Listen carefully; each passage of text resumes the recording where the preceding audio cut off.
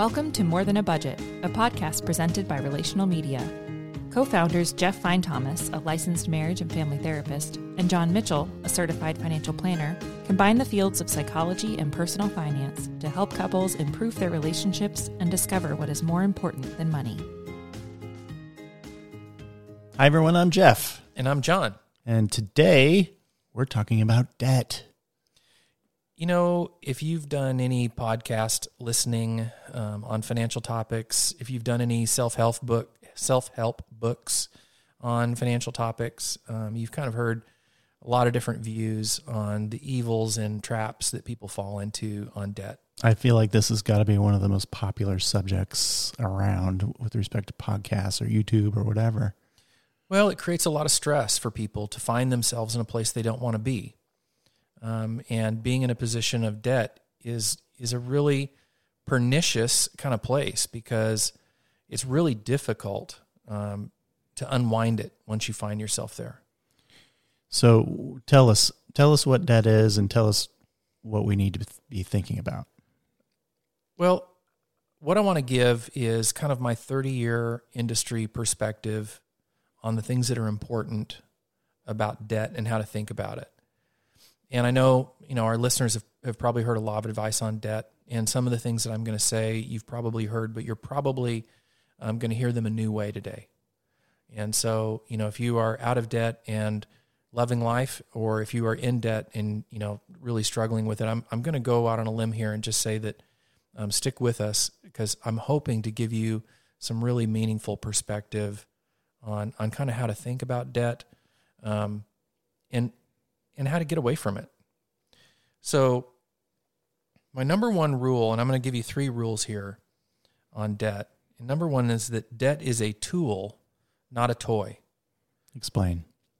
Well, we have some, I like the analogy of, financial tools. I can save, I can invest, I can spend, I can, use banking apps. All of these different things are financial tools that I can bring to bear, right? I have choices on what tool to pull out of the toolbox. Mm-hmm. If you ever let a kid go into a garage and just say, go have a good time, a lot of crazy things can happen. It's not a good idea. When I was a kid, I used to go into my grandfather's garage. I don't know that he ever knew that I went in there. But man, I pounded so many nails into so many different things. Mm-hmm, mm-hmm. I got pretty good at pounding nails. I bet. But I was totally unsupervised, and it's amazing I didn't break more things than I did. I got electrocuted once doing that. Excellent. Lesson learned. It was, yes. And so I think of debt that way. I think, debt is a tool that requires some aptitude. It requires some skill.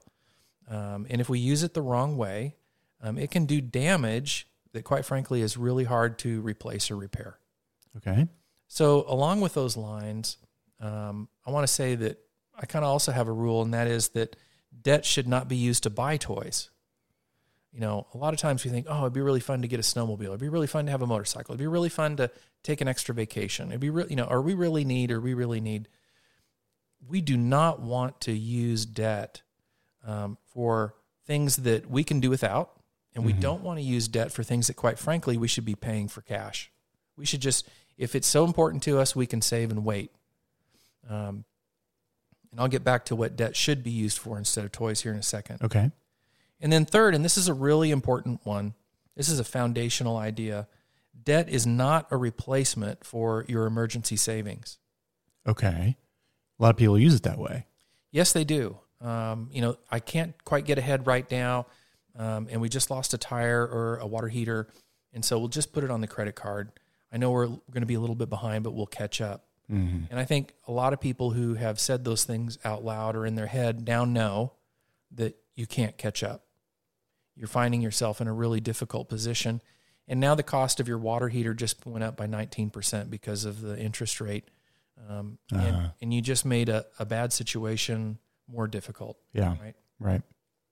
So I want to kind of frame the idea that when we use debt, we want to make sure that we're using it for big ticket items. So you're talking like a house. Sure, a home, a college education, a car, Those are things that, some people would argue that, hey, you could save your money and buy a car and pay cash for it. Great, do it. If you have the resources, if you have the patience, if you have a car that's going to last long enough until you can save enough money to make that happen, that's a great plan. I've got no problem with that. But a lot of times there are things that in life we just flat out cannot get access to it if we're not going to finance it. And that's okay. It's okay to have a mortgage. It's okay with some planning to go into debt for school. It's okay if what you're saying is, hey, when I come out on the other side of this, my earning potential is going to be a lot higher. And in fact, I've done the math, and my earning potential will be not only higher, it will be enough higher that I can pay down this debt in a reasonable amount of time and then benefit from it for real after that. So we don't mind debt showing up for big ticket expenses, but that doesn't give us carte blanche, which is kind of a funny little thing there. It doesn't give us the ability to finance whatever we want. Okay. I also want to say that decisions that are made on debt, again, things like a home or a car, they typically have the biggest impact on our budget. You got rent or a house payment, you got maybe one car payment, maybe two, you've got some student loans. You add those up and you start getting, hey, that's 70% of what I make. So with 2 or 3 decisions, this is what I really want everything to sink in on. 2 or 3 decisions that I made maybe 1 year, 5 years, 7 years ago are now committing me to 70% of my time at work to cover those decisions. It's a lot. It is a big impact for the same amount of time it took me to decide to do that as it did for me maybe to buy a hamburger if I wasn't being very thoughtful. And it creates an inflexibility if you don't have the extra cash available to do, routine things. Right. So, a lot of times we think, I want to make sure and buy as much house as I can afford because I know the house will be appreciating over time. So it's a good asset. And we've all heard that type of story. The problem is if it's going to take me 15 to 30 years to pay off my house and I'm running my budget really tight, and that's 15 to 30 years that we can only go out to dinner once a week. That's 15 to 30 years that we have to take small vacations or no vacations. Or that's 15 to 30 years a week that we can't do the things relaxed the way we would like to do them. Everything is stressful. So it really has an impact on quality of life. Absolutely. How much time can I take off? Do I need to get a second job in order to make this thing work? And a lot of times the bigger the house that we buy or the nicer the car that we buy, the bigger the repair bills, the bigger the insurance, the bigger the taxes. It supersizes everything. And those decisions put us now in a position, like you said, of stress on lots of the small things, which is where we would kind of get a lot of our enjoyment, work-life balance stuff. Right. So going back to our tool idea, there's an old saying in carpentry, you want to measure twice, cut once. Do you know why they say that? Because oftentimes when you measure the first time, you get it wrong. What's the cost for getting it wrong in carpentry? Yeah, you lose the material. If you cut it at the wrong length, right, you might not be able to use it. And that's expensive. Yeah. Especially now with, right, lumber ain't cheap. Right. So you want to make sure that once you make a decision that you're going to be happy with the outcome of that decision. And so that means we want to do decisions about debt together. I kind of think that, especially in a marriage, it should be kind of a stated norm that we do not go into debt until we both agree to go into debt. Yeah. Because of the impact of debt on the budget over time.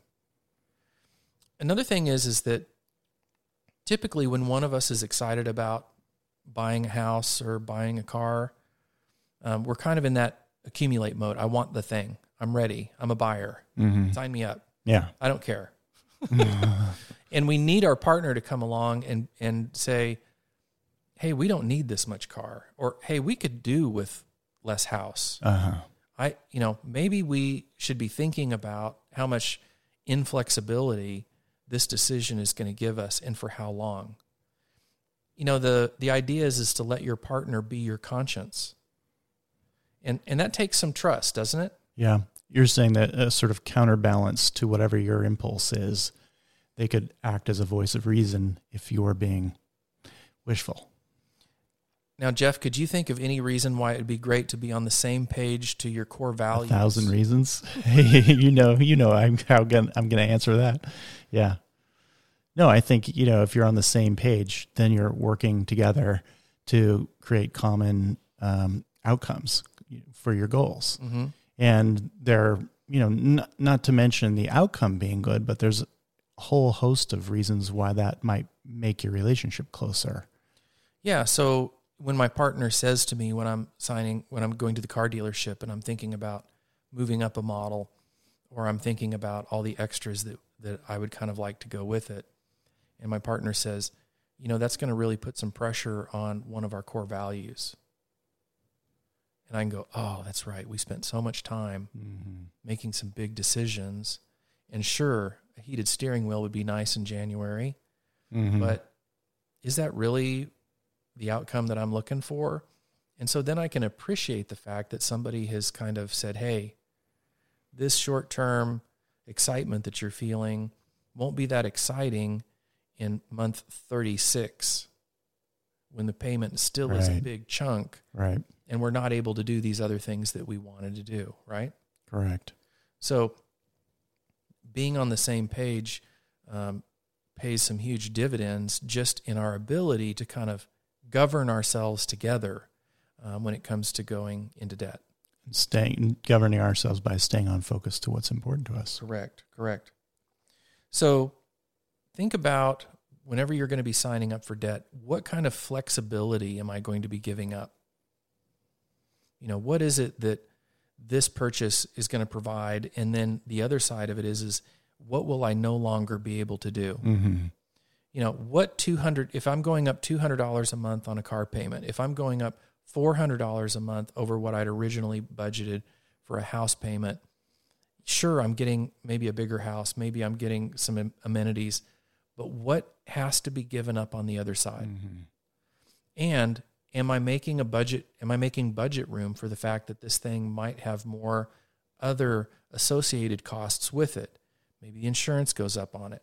Maybe the repair costs go up on it. Mm-hmm. Maybe this thing that I want so much is not going to have a very big resale value compared to what I'm paying for it. Maybe I'm going to get dinged on the back end, right? Yeah.